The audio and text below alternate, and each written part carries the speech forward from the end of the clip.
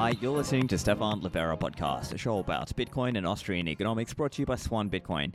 Today, we're doing a year in review episode with my friend Ketan from Ministry of Nodes. So we talk a little bit about some of the software and hardware and Bitcoin projects over the year and what came out on top in his recent survey. We discuss a few practical tips as well as thoughts on self-sovereignty and adoption, Lightning, as well as Chaumian, eCash, Fedimint, and Cashew, and some ideas on what to expect for next year. This show is brought to you by Swan Bitcoin. Now, you already know Swan is the place where you can buy and learn about Bitcoin. Now, Swan is launching a new service. It's called Swan Premium. You receive exclusive research reports, educational content, you get discounts on Bitcoin products, and you will also receive privileged access to many Swan events. Swan Premium normally is going to cost $20 a month, but Swan is offering it for free right now for a year for those of you who join the waitlist. That website is over at swan.com/premium. That website is swan.com/premium. Are you a builder in this space?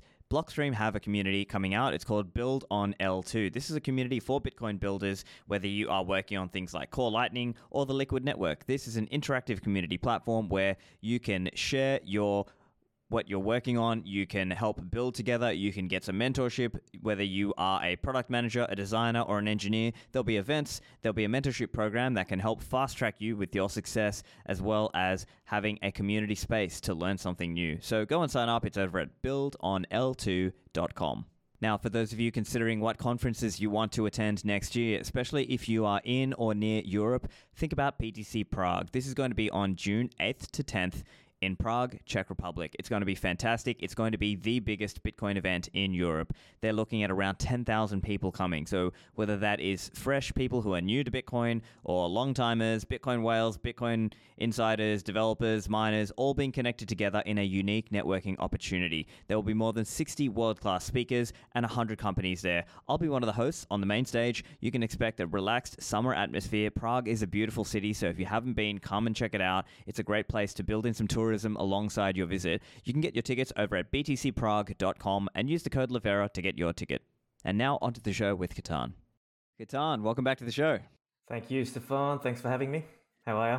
Yeah, doing well. I am, just reflecting on the year gone by, ready to talk about what happened this year. I mean, so much happened this year, and in many ways, it's very cyclical, right? Like we've seen blow-ups and things happen over the years, right? Mt. Gox in the 2013-14 sort of era, and then there was Quadriga CX in the 2018-19 era, and now 2022, we've seen FTX, Celsius, Terra Luna, Voyager, you name it, right? So, yeah, I guess at an overall level, what's been your thought about how this year panned out in the world of Bitcoin?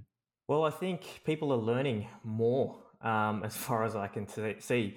Towards the latter end of the year, the learning curve for people in terms of just getting wrecked, I think it's showing. It's starting to really, more people are tuning into the signal and trying to disregard the noise, because there's a lot of noise there.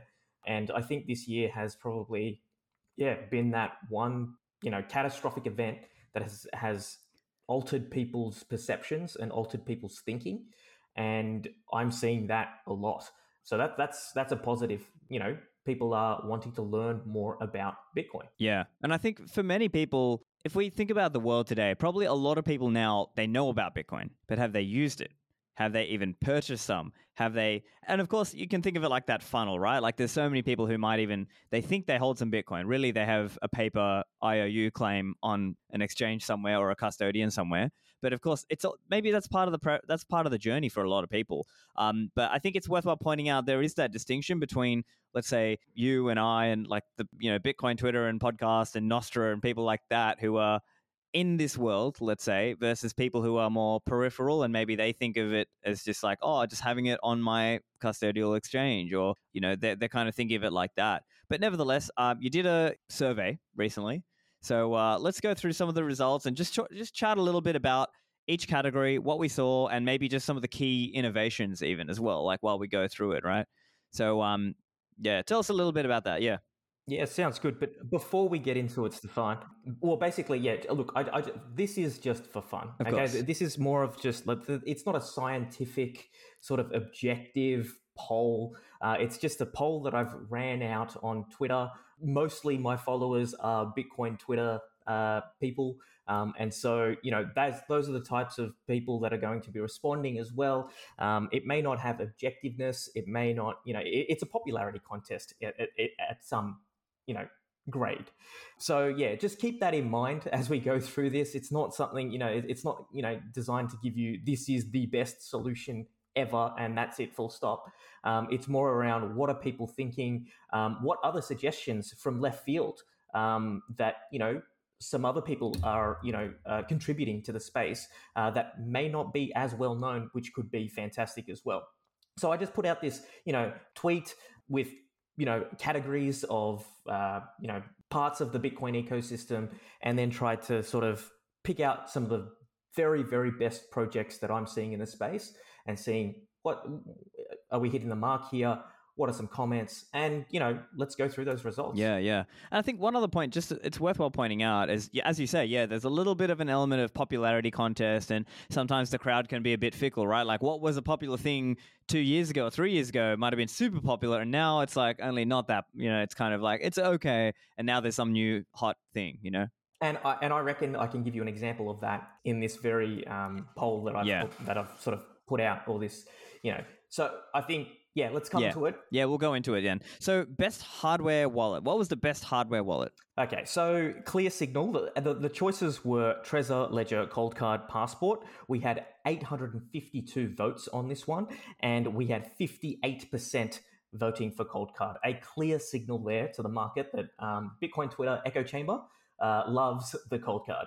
So yeah, look, fantastic project by NVK, and it is one of the better hardware wallets. It's Bitcoin only, source viewable. I wish it was FOSS, but hey, and then the other thing that was also a clear signal, and this was more in the comments, is that Seed Signer, I got laid into for not even putting that on the as one of the options. So yeah, Seed Signer seems to be a very, very popular pick amongst the Bitcoin Twitter followers. So yeah, that's something to be said. And the other thing, another comment that I found was interesting, was that one thing that I think the one thing that came out of this poll was the fact that people didn't like the words hardware wallet. They actually preferred signing device. So I don't know if that's kind of, something that will be used in the future. I think hardware wallet is probably now stuck. But yeah, a lot of people like to use the more correct term, which is assigning a device. It is what it is. Yeah, and look, I mean, I've been trying, again, old habits die hard, right? But I've been trying to say hardware signing device, but then I'm stuck as well. When I talk to people, I'll say, previously known as a hardware wallet. Then it's, it's very wordy, right? And you can't quickly and easily say, just get your hardware wallet, or just get your, I guess you say your hardware signing device is the technical term. But, nevertheless, and I think it also gets to that point of, is multi-sig going to get popular or not? And I know there's big debates on Twitter about, oh no, stop pushing. Some people say, no, stop trying to push people into multi-sig, and other people are like, no, single sig and a passphrase is good enough. And, I think that conversation is still ongoing. Agreed, Stefan. Very much so agreed. Yeah. Okay, so maybe we'll come back to some of that other stuff later, but we got a big list, so let's try to get through it. So we got best news source. What was best news source? All right, so this one surprised me. We had 689 votes on this, and the options were Stacker News, No BS Bitcoin, The Sovereign Bitcoiner, and Bitcoin Magazine. And Bitcoin Magazine took it out at 38.6%. So a clear signal there to say that a lot of people are reading Bitcoin Magazine for their trusted source of news, which is interesting. I really like Stacker News. I thought that would be higher up than what it was. I thought that would have taken the leading spot, but it kind of fell very, very much similar to No BS Bitcoin as well.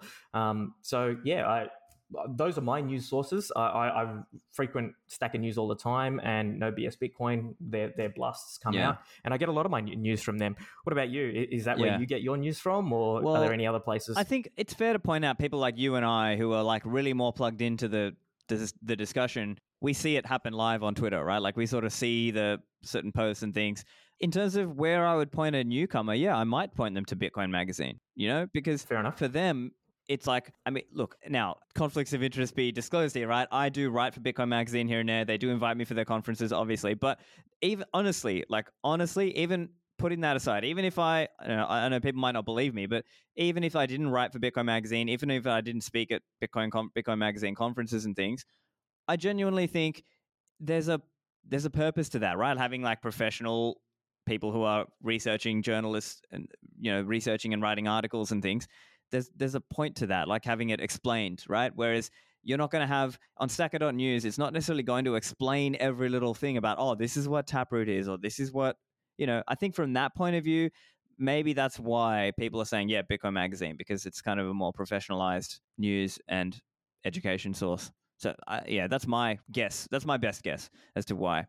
Fair enough. So let's move on to best coin join. Yeah, 3 options here: Whirlpool, Wasabi, and Join Market. Clear signal here with Whirlpool. All up 664 votes, 64% went to Whirlpool. So there's some clear signal there that Bitcoin Twitter likes Whirlpool. So that's the CoinJoin implementation of choice. Any thoughts around that, Stefan? Yeah, I mean, I think there's just been constant battles back and forth about all the constant privacy battles and, people getting pulled into the crossfire, people like me and maybe even a bit yourself and people like Odell as well, where, we might be out here trying to help educate people and then you mention something and then all of a sudden the fans of the other side will go after you for not being as enthusiastic about their thing as they are. And, so I think... Yeah, Stefan, I think we should just leave it there and move on to the next one. What do you reckon? Before we get cancelled for saying anything more. I don't know. Electrum server. So this is a big one. There's been some kind of shifts over time for this. Yes, definitely. So the best Electrum server implementation, this only had 497 votes. We had Electrum Rust server, we had Electrum X, and the newcomer, which is Fulcrum. And surprisingly, Electrum Rust server and Fulcrum tied at both 37.4%. And so that suggests to me that people are looking towards a Fulcrum server. That would help the guys who are probably coin joining with Whirlpool, who are going further down their keychain. Yep. And so that would be a bit more efficient than an Electrum Rust server. But again, an Electrum Rust server is a little bit more lightweight. If you're just a casual user, Electrum Rust server runs phenomenally well.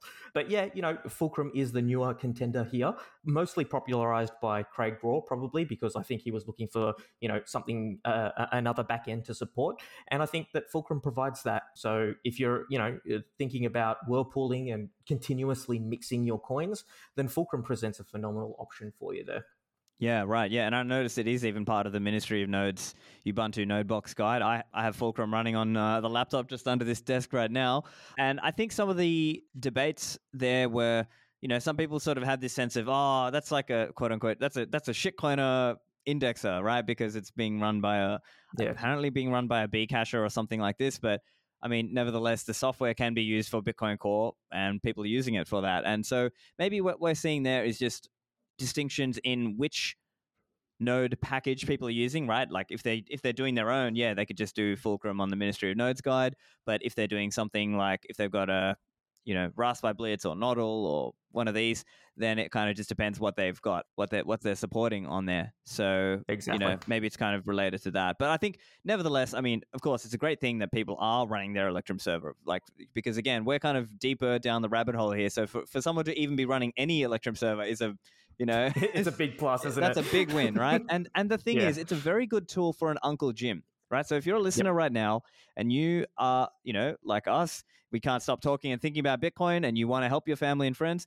the Electrum server, having any of these is a great option because then you can tell your family and friends, hey, just connect to mine, right? Just open up, Electrum or Sparrow or something similar, or even Phoenix and these, and point it to my Electrum server. So that's a big tool. It's really actually very useful for an Uncle Jim. So worth pointing out.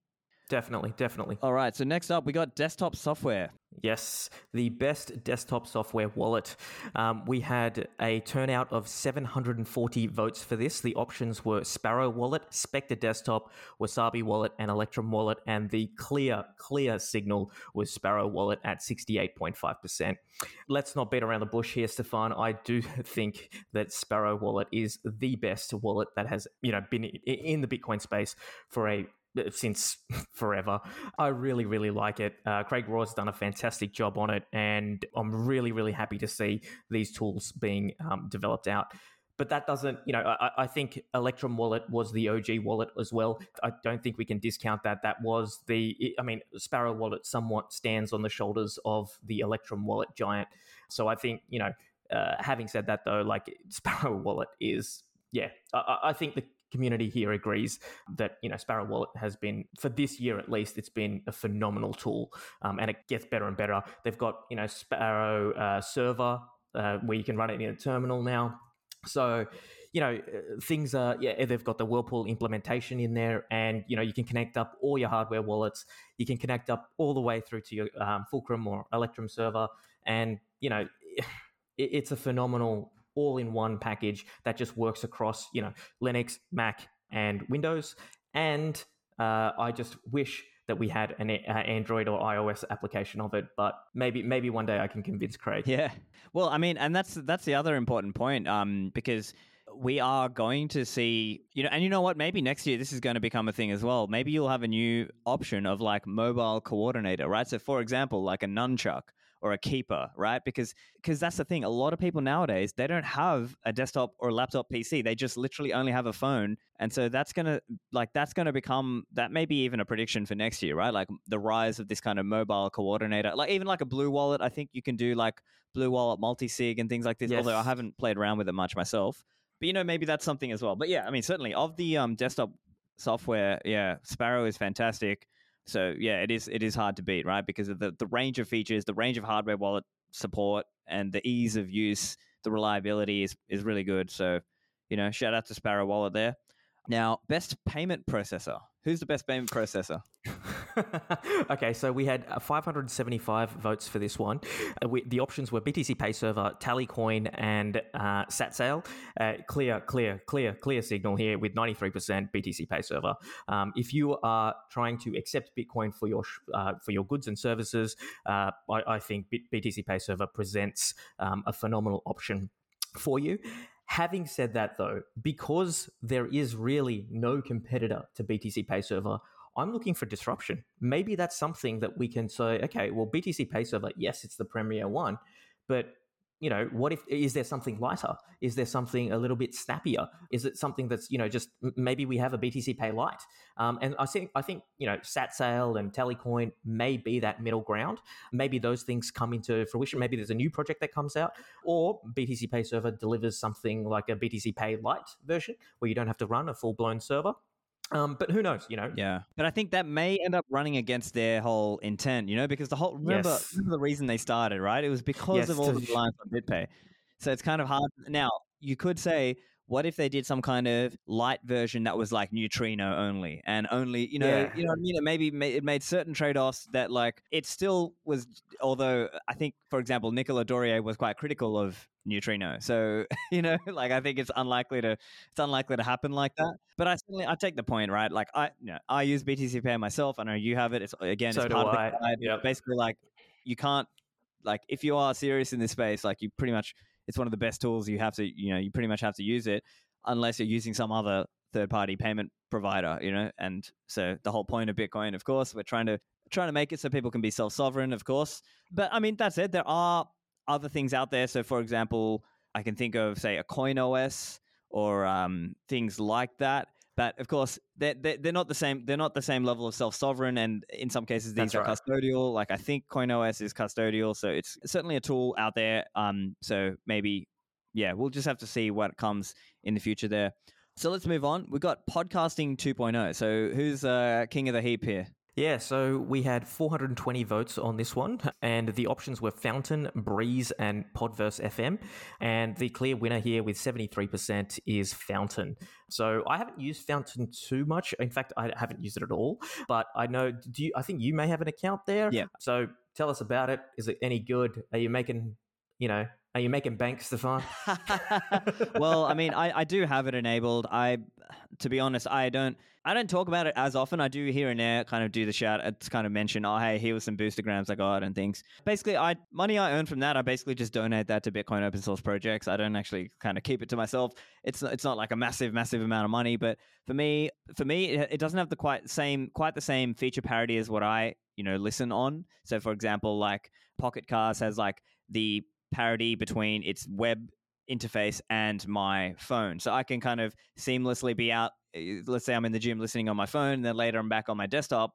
It's all synced up, right? So that for me, I still need that just for me to be able to get through all the, in terms of for me personally as a listener. But in terms of speaking about the podcasting 2.0 phenomenon, I think it's, I think it's cool to see. I'm kind of just seeing how it goes. Like, I think what matters is getting users who are not Bitcoiners per se. Like, will someone use this kind of thing even if they're not a Bitcoiner per se? I think that's really the mark in the road, or that's where the rubber meets the road for me.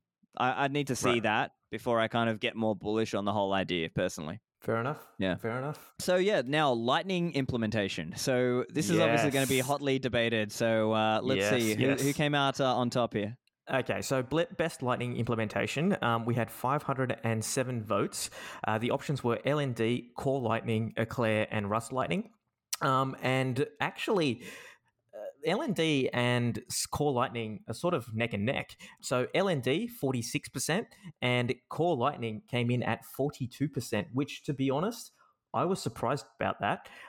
Having said that, though, I think if I did this poll about a year or year and a half ago, I think LND would have been the 85 to 90%. Yeah, and I Core think so. Lightning, yeah, right? So I just see that and go, wow, well done, Core Lightning, in being an alternative implementation to the Lightning Network.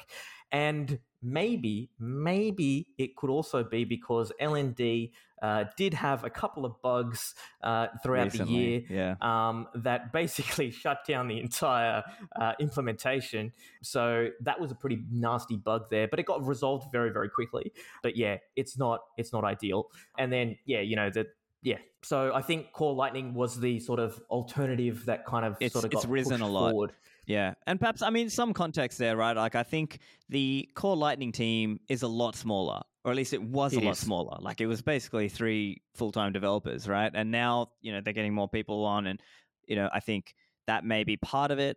And maybe it just, at the time, maybe 1 or 2 years ago, L&D was quote-unquote easier for a lot of the other people to work together with. So they kind of, a lot of the Node implementations were using that, and other software was kind of more easily playing together with L&D. So maybe that's part of what happened there. But hey, it's a good thing to see more competition. We're seeing even the rise of LDK as an example, right? Like, we're seeing LDK being used as part of BitKit. And I know when Blue Wallet, I believe now Blue Wallet as a default is custodial and using like LND Hub, which is like, it's, a wrapper of LND. But I believe the next iteration they're moving towards is an LDK based version. So that's kind of, or you're seeing, so we are seeing a bit more hot competition, let's say, amongst the Lightning implementation. So, let's see what happens there. Let's go to on-chain. So what was the best on-chain Bitcoin wallet? Okay, so the best on-chain mobile wallet was Samurai Wallet, okay? And the other options were Samurai Wallet, Blue Wallet, Green Wallet, and we had 725 votes. Samurai Wallet came in with 50% of those votes. So I think there's a clear winner there in terms of on-chain mobile wallets. Having said that, though, I do think that Samurai Wallet, I'm surprised that it's only 50%. I would have thought it was something like in the 70 to 80%.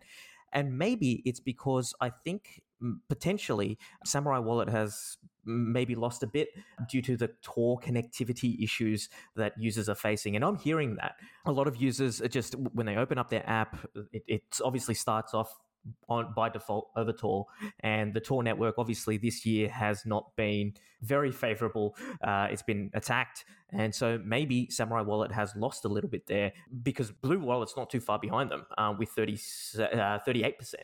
So, maybe, yeah, let's see what happens with those factors there. But Yeah. Blue Wallet is another very, very strong contender. Yeah, and I think it's one of those things where, from hearing some of the Blue Wallet developers speak, for example, Igor at Baltic Honey Badger earlier this year, he was commenting about how it's not just Bitcoin Twitter echo chamber using it, right? There are like random people in African countries or wherever around the world who just use Blue Wallet, right? Just because it is such a simple wallet. And so, it's funny because there are times where wallets can be really criticized in the online discussion, but they are very widely used out in the real world, let's say. So, Yep. that's where the rubber meets the road, right? So it's important to consider that. So next one is going to be contentious as well. What about the best mobile Lightning wallets? Okay, so we had best mobile Lightning wallet. We had 653 votes on this. The options were Moon Wallet, Breeze Wallet, Phoenix Wallet, and Wallet of Satoshi. Clear winner there with 47 or 48% going to Moon Wallet, and next was Phoenix, and then Wallet of Satoshi, and then finally Breeze. So yeah, that was a lot of people have been sort of promoting Moon Wallet as a very, very easy way to get Lightning funds straight into your wallet, instantly. And then, it combines both on-chain and Lightning together. So I think that's probably, one of the, seamless processes that people want to experience, and it's good for noobs. So I think that's probably why it's been promoted that much. Back to the show in a moment. When it comes to securing our Bitcoin, we need Bitcoin hardware. And my favorite is the stuff over at CoinKite.com. Most notably, they have the Cold Card. So this is a very versatile hardware signing device. It looks like a little calculator. You can use it to generate your private keys and to sign messages, sign transactions. It's got all kinds of features. You can use it as part of single signature or as part of a multi-signature setup, and it's just really reliable. You can also notably spin up this device and initialize it without phoning home. So you can just plug it to the wall and initialize the device that way. So I find that really comforting also. So if you want to get your Cold Card, go to coinkite.com, use code Livera for a discount. When it comes to Bitcoin block explorers, mempool.space is the one to go to. When you are about to send your Bitcoin transaction, mempool.space is a great site to check so that you can target your fee appropriately based on how quickly or slowly you are willing for your transaction to go through. So mempool.space offers a range of features. You can see the mempool, you can see the blockchain, you can see second layer networks like the Lightning Network, and you don't even have to trust a third party. If you want to, you can host it yourself. It's free and open source software. Now, if you are with an enterprise, mempool.space does have enterprise sponsors. So if you're looking for features like having a custom mempool instance with your company's branding or having increased API limits, it's a very popular block explorer, and so this is a great way for you to get that exposure. So if you're interested, go to mempool.space/enterprise. When it comes to securing our coins for the long haul, especially your big stack, Unchained Capital can help you with multi-signature. This can give you that peace of mind knowing that you can remove single points of failure from your setup. And not just this, Unchained have solutions that can assist as part of the inheritance process. So their new concierge onboarding program also comes with the new inheritance protocol. So that includes some step-by-step checklists, letters for the executor or trustee, inheritance seed phrase card, and a tamper-proof bag. So this can give you that peace of mind knowing not only are you securing your coins, but that you are smoothing the process to pass that down to your heirs. So if you're interested in this program, go to unchained.com/concierge. Use code Livera for a discount there. And now back to the show. Yeah.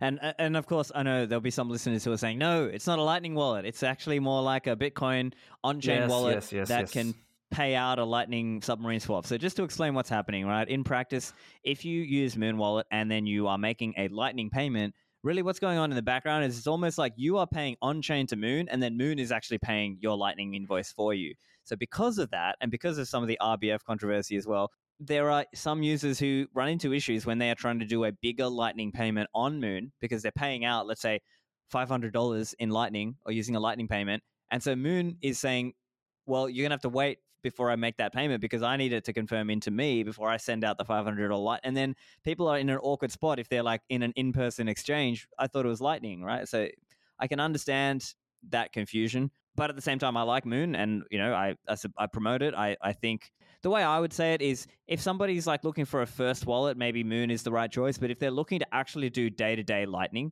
then I tend to point them more towards Phoenix or Breeze. Personally, that's where I'm at, because Phoenix and Breeze are what we might call natively Lightning and non-custodial. So they do make other trade-offs around that. Of course, there's no kind of holy grail here, but it, I think, is more suitable for the native, if you're like actually spending and receiving on Lightning, and you're actually doing less on-chain transactions that way. But if you're just like a total newbie who just needs to take their coins off the exchange, Moon is a fair and totally fine choice. That's how I see it. Yep, fair enough. Yep.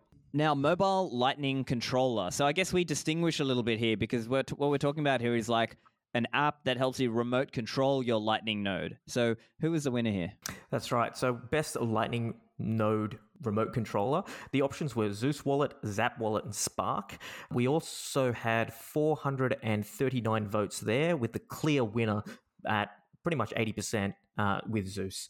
So Zeus is great. It supports all node implementations, pretty much. It's got C Lightning support. It's got, Core Lightning support. It's got LND, and I think it does even Eclair potentially. Yeah, I think they do. Yeah. So, this wallet, handles pretty much any node that you throw at it, and it's got a great graphical user interface. New changes are constantly being updated. New features are being updated. Yeah, I really like it, and I tend to use it all the time as my self-sovereign Lightning network payment gateway. So yeah, really looking forward to it. I think it's also got NFC connectivity, so you can actually NFC tap, for payments. But I think it will be able to receive as well. So if someone puts down a Bolt card, for instance, you might be able to receive from there as well. Maybe. I'm not sure. But yeah, I think it's only one way. So I'm not 100% sure. Yeah, it's one of the two. I don't think you can tap to pay with Zeus yet, but I think you can. So I think you can tap to receive. I think it's, someone correct me. Or the other way around. Yeah, it's one of the two ways. It's not both right now. But yeah, I mean, I'm a Zeus user and supporter myself. I donated on the project. I promote it often. I even use it in my in-person demonstration videos often, just to demonstrate Lightning. Was that the one with the beer incident? Yeah, that's also the Foamgate. Actually, no. Foamgate for me was actually with a Moon wallet. But yeah, right, okay. But I did another, when I was in El Salvador. I did another Foamgate video just for fun, and that one I think was with Zeus. So Okay, all right, cool. Got to bring it back. And okay, so now desktop Lightning remote controller. Yes.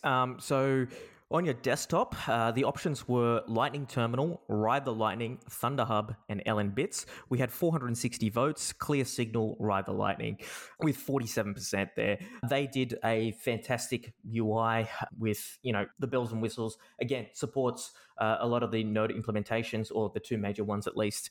And yeah, it's a nice graphical interface, really easy to see things and, make payments, open channels, all those sorts of things in a nice graphical way. Really, really like Ride the Lightning. But I also like Thunderhub as well. Thunderhub is, another alternative. It has a nice look and feel to it as well. And it integrates with other projects as well, like Amboss Space and, LN Auth and LN Markets and all those sorts of things as well. So both are pretty cool, but Ride the Lightning, yeah, I like it. I like it a lot. Yeah, and I mean, I use RTL myself with my BTC Pay also. So yeah, can't really complain there. What about Bitcoin Explorers or Blockchain Explorers? Yeah, okay. So Bitcoin Explorer, this is the biggest turnout of the poll with 874 votes on here.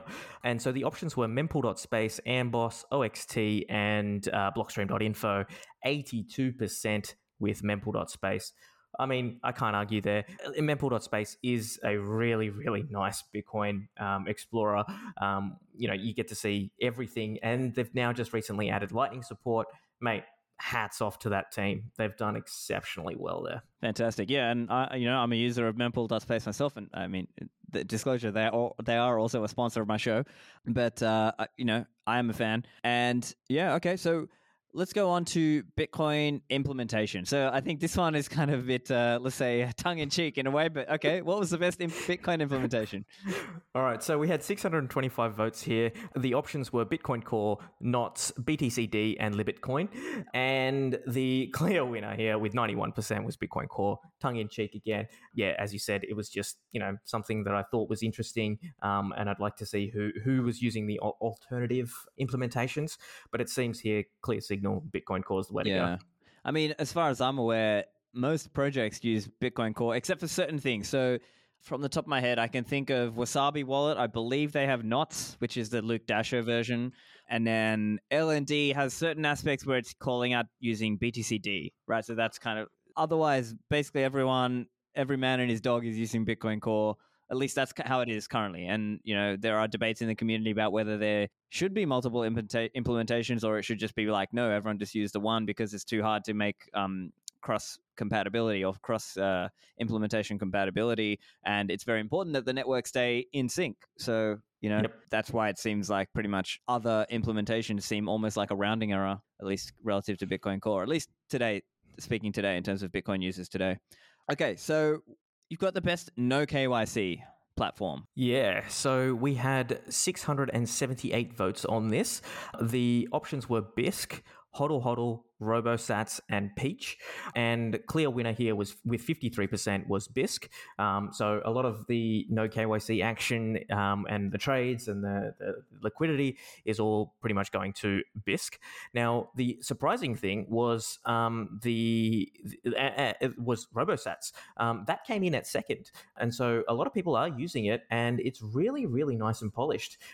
So I think, I'd encourage people to check that one out for, acquiring non-KYC Bitcoin.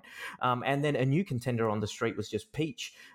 So I think that's US based only, but it looks like it's got a nice mobile, interface to it. I don't think it's US. I think it is around the world, Peach. Yeah. Oh, okay. Sweet. Yeah. Sweet. I think they are a Swiss company, but they're able to do it non-KYC. So yeah, but I know, for example, Hodl Hodl is not available in the US, right?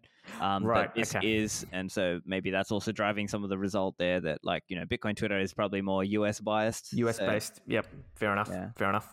That's my guess anyway. So that's no KYC. Okay, now node in a package. This could also get contentious. So who won here? Very, very contentious here.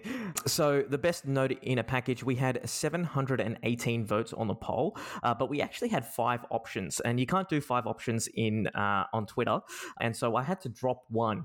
And so obviously I got shat on by the person that I dropped, understandably. But, we had Raspberry Blitz, Mynode, Umbrel, Start9, and Ronin Dojo. And the clear winner here was Umbrel with 40.9%. And I think that probably comes down to ease of use, beautiful, beautiful user interface, and, an all-in-one solution to pretty much everything that you need. And so, yeah, I wasn't expecting any different of a result. Having said that, though, Raspberry Blitz, Start9, gaining some more traction there. And I think Raspberry Blitz has been around for a very, very long time. And Mynode and Ronin Dojo are probably on equal footing there as well. So both of these are very, it's all across the board here. I don't think there's, one clear winner like we have with, some of the other projects. Yeah. But people are trying new implementations of their node packages, and that's great to see.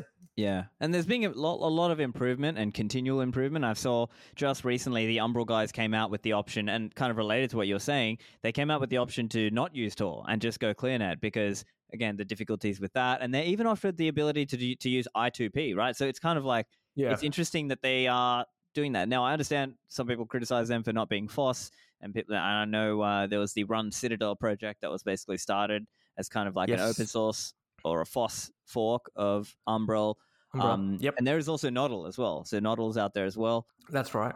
So, but they've all improved as well. Like I know Raspberry Blitz came out with a web interface, and like Ronin Dojo did a big update on their UI. So they're all constantly improving. So that's cool to see. And get this, Stefan, Mynode and Start9 have come out with an option where you can buy a non-Raspberry Pi option. So Start9 obviously came out with their really, really nicely spec'd computer, and Minode also came out with a really nice spec computer as well. So that's great to see that computers with more grunt are doing the heavy lifting for, these Node packages. Fantastic to see. Yeah, especially if it comes to Lightning and you're trying to be a routing node on a Raspberry Pi, it just becomes really, that's why you see like some of the, people doing like professional nodes, they're using a VPS for the professional level infrastructure and reliability and so on. Yep. Yeah. And also because they don't want to dox their home IP, etc. Exactly. Okay, so I guess those are kind of the key aspects around the survey itself. But I mean, just kind of speaking more broadly about the space. So as we mentioned, there's this sort of, call it Bitcoin Twitter echo chamber factor, right? How important is that? And, because here's two angles, right? One angle is, Bitcoin Twitter doesn't matter. It's just a bunch of irrelevant echo chamber people. But on the other hand, there are times that an important technology or project can become surfaced that way. And things that community is talking about now become very popular in a few years' time. So maybe there's kind of an interesting angle where you could make a case either way, right? I'm curious, any reflections from you? Yeah, look, I think some of the stuff that goes on in the echo chamber is, it can be good in that, we bring a lot of these projects to light.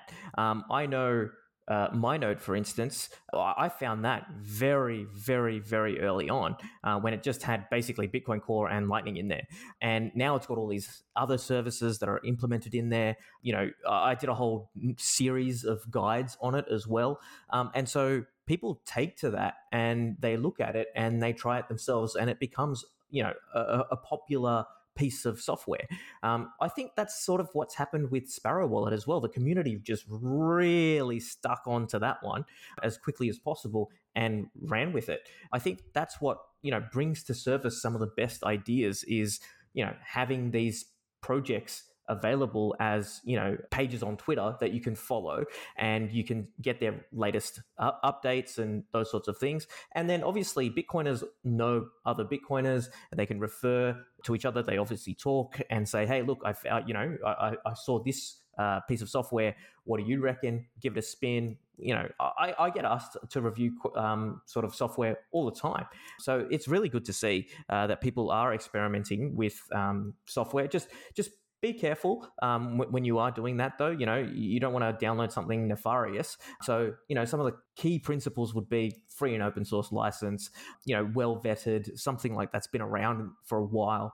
So, yeah, that's kind of, what you want to do. But as to whether or not the results would have changed, I think so, yeah. Like if this was done on, say, Reddit, I think maybe that whole echo chamber might have different opinions. That's probably a good thing. Yeah, right. And I think it's also important to point out that there's that difference in terms of what the overall Bitcoin users are, right? Because I'm sure if we zoomed out and looked at the overall Bitcoin users, who are some of it might be like more Electrum wallet users, maybe blockchain.info, or maybe even Exodus, right? Like it's a shitcoin wallet, but there's a lot of Bitcoin being spent using these shitcoin wallets. Yes. And so it's important to so people are listening, they understand there's that distinction between what's popular on Bitcoin Twitter versus what's used in the network and kind of the broader world, and how does the world view Bitcoin compared to how do, let's say, our circles view Bitcoin, Agreed. Yeah. So this year we also saw some development around Fedimint and, for example, Cashew, which is, so for listeners who are confused, so Fedimint is like the federated mint idea. So it's like this idea that you can have multiple, and then Cashew is a single mint, and these are Xiaomi and eCash. So you can have users who are a user of that platform, and the point is that they have a lot more privacy. So even the operators of the platform don't necessarily know the balances of what those users are doing, and the idea is it's connected with Lightning. So, but what are the trade-offs, Stefan? No, yeah. But what would be the trade-offs there? Would it be a bit custodial? Would it? Yeah, no, it is custodial. That's absolutely the main. That's the main risk, and of course, that's probably the main thing. That the rug risk is certainly the main factor there. So I'm seeing it like there's a rug risk, certainly, and there's a privacy benefit. But it also depends on how you're framing it, right? Because I think some people are trying to frame this like, oh, this is the alternative to using an exchange. That, okay, it might be more private and maybe there's some way that people can be onboarded this way, or maybe there could be some services I guess, to Steelman, right? To Steelman, their case, it might be something like currently custodial services might be able to upgrade their privacy in some ways like this. As an example, Stacker.news. Right now it's custodial, right? Like, so right now when you have an account there, you can sign in with Lightning, of course, but then you deposit, 5,000 sats and you can tip, articles and so on, and people tip you, so you can, but it's custodial right now. So it is already Yes. custodial. Could that, I guess the argument is, could something like that be built using this kind of tech that's more private? I don't know. What do you think? Well, look, for me, as someone who is pretty much, I am 100% all about self-custody. For me, look, if I'm going to use something like this, it will be maximum of, what's in my actual wallet. I don't keep more than 50 to $100 on there. Okay. So that I am more around, if I did want these features, I'd only be putting, at this point in time, $100 max on there. Because I know that the rug risk is potentially real, right? So I wouldn't be putting life savings on there. I wouldn't be putting, large sums of money in there. These sorts of things I probably wouldn't be doing. But I can see that, that there may be some use case for private transactions. And of course, if you accept those trade-offs, sure. Okay. But for some people, that might just not be a starter. They might not want to give away their keys to somebody else. And that might just not be a non-starter. And I see both ways there. But for me, again, I think it's probably just, I'd probably, I'd check it out, but I wouldn't be checking out more than $100 in there, right? So that's kind of where I stand with it. So that's for you personally. I'm curious how you would see it then for, let's say, a total new user. Like if somebody could say, we could onboard a new person using some kind of Fedimint or Cashew sort of style mint. And they have no Bitcoin whatsoever. Like they don't have a stack. They've just not done anything. Okay, they just got started. So the idea is maybe this is how they're getting their first Bitcoin. And then later they can upgrade later, that kind of thing. Okay, sure. But I mean, Stefan, I don't know. Look, we have been beating the drum on getting your coins off the exchange. Yeah. People do not upgrade. Like we know this, Stefan. People do not upgrade their setups until they get rugged. That's when it's too late, right? So people will probably start off with $50, $100. Then that magically turns into 1,000. That might then magically turn into $5,000, $10,000, and then rug occurs. And they've all been meaning to go, oh yeah, I'll do it. And they just don't. I don't know, man. I'm not quite convinced on that argument that it's easier to switch, because we've been beating the drum with self-custody. No one freaking did it. FTX went down. Hey, lesson learned. Yeah, so I take your point there. Certainly certain aspects of that I take that, right? But I'm kind of like, I'm in between, right? So, for example, I did a recent episode with the guy behind Bitcoin Akasi. And so he mentioned that he's onboarding some of them with custodial. However, the shop owners do have hardware wallets or hardware signing devices. And for their main stack, they are transitioning some of that out. So, I think it kind of depends who's doing the onboarding. But I certainly think right now, blocks are really empty, or not empty, but they're pretty, you can get, so for now, is it like a premature optimization, right? Like, are we trying to get people to this thing when, like, hey, you can get them on chain right now, you can get them non-custodial right now? Exactly. So for me personally, I'll always be encouraging them like non-custodial for onboarding. But maybe in the future, 5 or 10 years down the line, I don't know, maybe it's part of an answer for people who cannot afford to go self-custodial. I'm not really, I guess I can't really pass a judgment on that yet. But I would say for now, today, maybe it's premature optimization. Maybe you just get them non-custodial to start with. And that's what I would say as well. That's my, like, as of today, 1 sat per byte is going through all the time. You can onboard users, and we should be encouraging as many Bitcoiners to go self-sovereign, hold your own keys, run your own node. I think that has been, it would have to be the theme for 2022, surely. Hold your own keys, run your own Bitcoin node. And so I'm hoping that will continue for a few more years, Stefan. Maybe when I'm wrong in 2060 or something, that 1 sat per byte transactions may not go through. Then maybe we can start to think about alternatives, and maybe that alternative is Lightning. But yeah, okay, fine, fair enough. But then, like, let's look at the situation what we have right now, and then go from that. And I think the answer is self-custody all the way. Yeah, and certainly, I mean, I'm not disagreeing with you. I think it's more just assessing the situation for people or trying to correctly steelman the case that the Fedimint or Cashew people might make, right? Now, speaking of Lightning, as we were just mentioning, you got any thoughts there? Like, I'm curious your view on payment reliability, adoption, usefulness of Lightning, over this year. Have you seen improvements there? Yes, Stefan, I have seen improvements. I definitely have. I went to the Bitcoin Bush Bash back in November.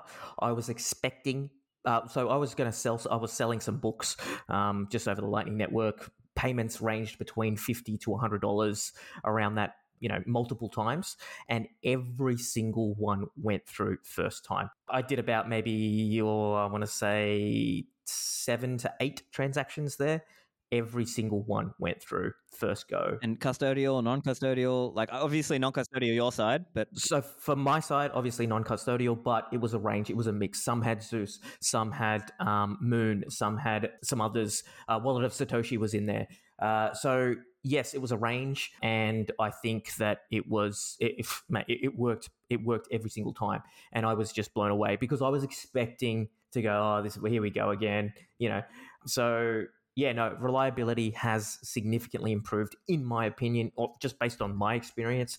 Obviously, everybody else has a different experience, but for me right now, as of November 2022, I was impressed. December, 2022. Oh, you mean, but that was when you did it, yeah. Yeah, that was when I did it in November, and it was fine. Yeah. It was great.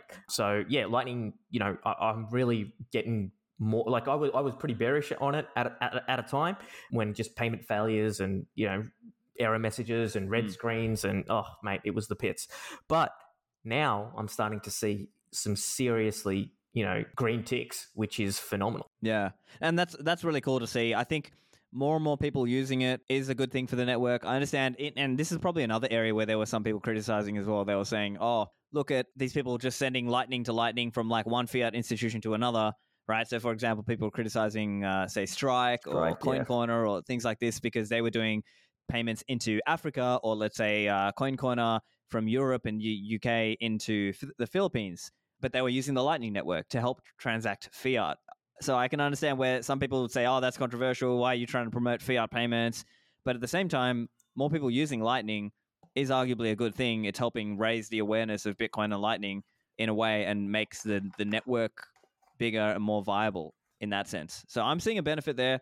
I see it as overall, that's a positive, right? What do you think? Yeah, it'd have to be, right? More people on Lightning Network, more people transacting. A lot of people will have these criticisms of privacy as well on the Lightning Network. And it's like, hold on, what are we comparing against, right? If you had the banks and all of your transactions in there versus a Lightning Network, like it's chalk and cheese in terms of just privacy there, right? So I think more people transacting in a peer-to-peer fashion, ideally non-custodially, ideally without censorship, I think it's a beautiful thing. And I think the Lightning Network enables that. Yeah. And I think it's important to compare there, right? Because I think I tweeted something out, or I think I was quoting an article saying Lightning payments are more private or whatever. And I think one of the guys from NIM, Harry, came back saying, oh, look, see, Lightning's not private, da-da-da. But I was saying, look, would you agree it's more private than a credit card? And then he was like saying, oh, look at this research showing that a global passive adversary or like a top 1% Lightning node could de-anonymize 50% of the payments on the Lightning Network or something. It's like, do you understand that right now these people are using a credit card where everyone in the bank and everyone in the credit card company can see that payment and they can sell that data? Whereas right now today, if you use a non-custodial or a self-custodial Lightning wallet or node, it's massively better. It's a massive improvement. So I think sometimes like the privacy nitpickers... Yeah, we need to be a little bit more, just understanding of the nitpicking, as you were alluding to, is just more okay, look, let's take a step back. What are we competing against? We're trying to compete against credit cards and all those sorts of like financial institutions, and the privacy that like the invasiveness of theirs versus what we currently can get on the Lightning Network, it's chalk and cheese, in my opinion. And I think maybe that his argument was like, oh, people are being sold like a false sense of security or a false sense of privacy, which, okay, fine. Yeah, you're not hiding from the NSA using the Lightning Network. You're not Edward Snowden on the Lightning Network. You're not James Bond.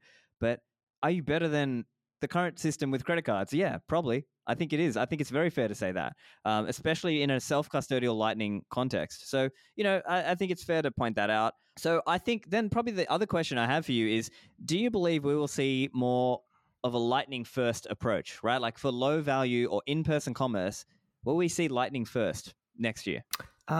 Next year? Ooh, I don't know. If one sat per byte keeps going through, I'll still buy my coffee for on-chain. I don't know. Fair enough. Yeah, okay, look, so it really... So when I go onto the Lightning Network, it's because I think that the on-chain is just too clogged at the moment. That's why I have my Lightning Network set up, right? So whether it will be a first option, maybe in person, maybe. But for me, commerce over the internet, when time is not that critical, like I don't need a pay and tap and pay experience, then I think on-chain presents a fantastic option there. Yeah, fair enough. And so, will we see that continue? I think so. But will we see more and more people get onto the Lightning Network? Yeah, I think we'll do both. Yeah, and certainly I agree with you. In the cases where the timing is not of the essence, then on-chain, it still works, right? It's fine.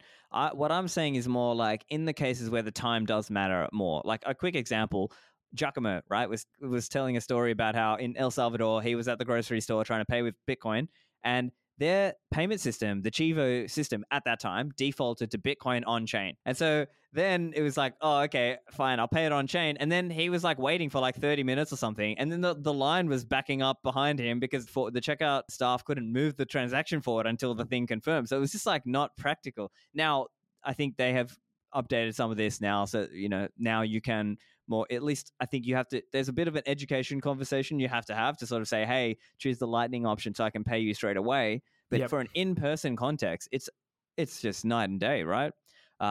So I could see that. I could see this kind of Lightning first approach for in-person commerce, but we'll see what happens next year, right? I'm hoping for it. Yeah, I think there should be a Lightning approach, sort of first approach, when it comes to these in person. It just makes the experience much better. Just like, we have to compete with credit cards, right? Remember, Stefan? We have to compete with them. Yeah. So they offer tap and go. We also need tap and go. Yeah, I think you're right. I think we need to bring the best of what Bitcoin has to offer, right? And I think if we're kind of stuck with like on-chain for in-person commerce, even for small, low-value commerce, it's not going to fit the bill. It's not going to work. Although, I mean, one other criticism and maybe not a criticism, but just an idea, is this idea that some people don't spend Bitcoin until that's all they have left to spend. And so that's why they're happy to just keep using fiat. Of course, I'm happy to earn and spend and try to live. I'm not perfect, but I try to live Bitcoin native where possible. I'm curious if you see much of that changing next year, or you think it's going to take time there. I think it's going to take time, Stefan. People are just dumping their fiat bags. So and there's an unlimited amount of fiat going around. So I think it's going to take some time until this whole thing completely decays. Yeah, I think that's probably going to be a further while out before people start to use their Bitcoin as if it was the only thing that was left. Yeah, totally fair. So any other thoughts or any other, predictions or trends that you're keeping an eye on for next year? Yeah, look, I think honestly, a maxi is being born pretty much, on the daily. Ever since I think the FTX collapse and Terra Luna and all that sort of stuff just went down, a lot of people are just starting to go, okay, well, I want to focus on Bitcoin. I don't want to deal with all of these other, events and drama. I just want to focus on, okay, what is the problem that I have, and what is the what can potentially solve that? And I think when people are talking about transacting permissionlessly, when people are thinking about even saving, I think Bitcoin presents somewhat of an option, definitely. And so people should learn how to self-custody it and run their own Bitcoin nodes. And I am bullish on more people doing that. I really am. Yeah, fantastic. Well, I think that's a great spot to finish up. Yeah, any final comments, and where can people find you online? Just hold your own keys, run your own node, do privacy best practices. People can find me at _K3TAN on Twitter, and at Ministry of Nodes, which is the company that I run. Basically, we teach you how to hold your own keys, run your own node, those sorts of things. So come book in a session. Would love to chat. Fantastic. Thank you. I hope you found that show informative in terms of updates on what's going on in the space. Of course, this will be the final episode for 2022, so I wish you all a happy new year, and I look forward to seeing you, whether that's out at the conferences next year or just taking part in the online discussion. So thanks again to sponsors of the show. Thanks to everyone who supports me and shares the show with their family and friends. And thank you for being a listener. I'll see you in the Citadels.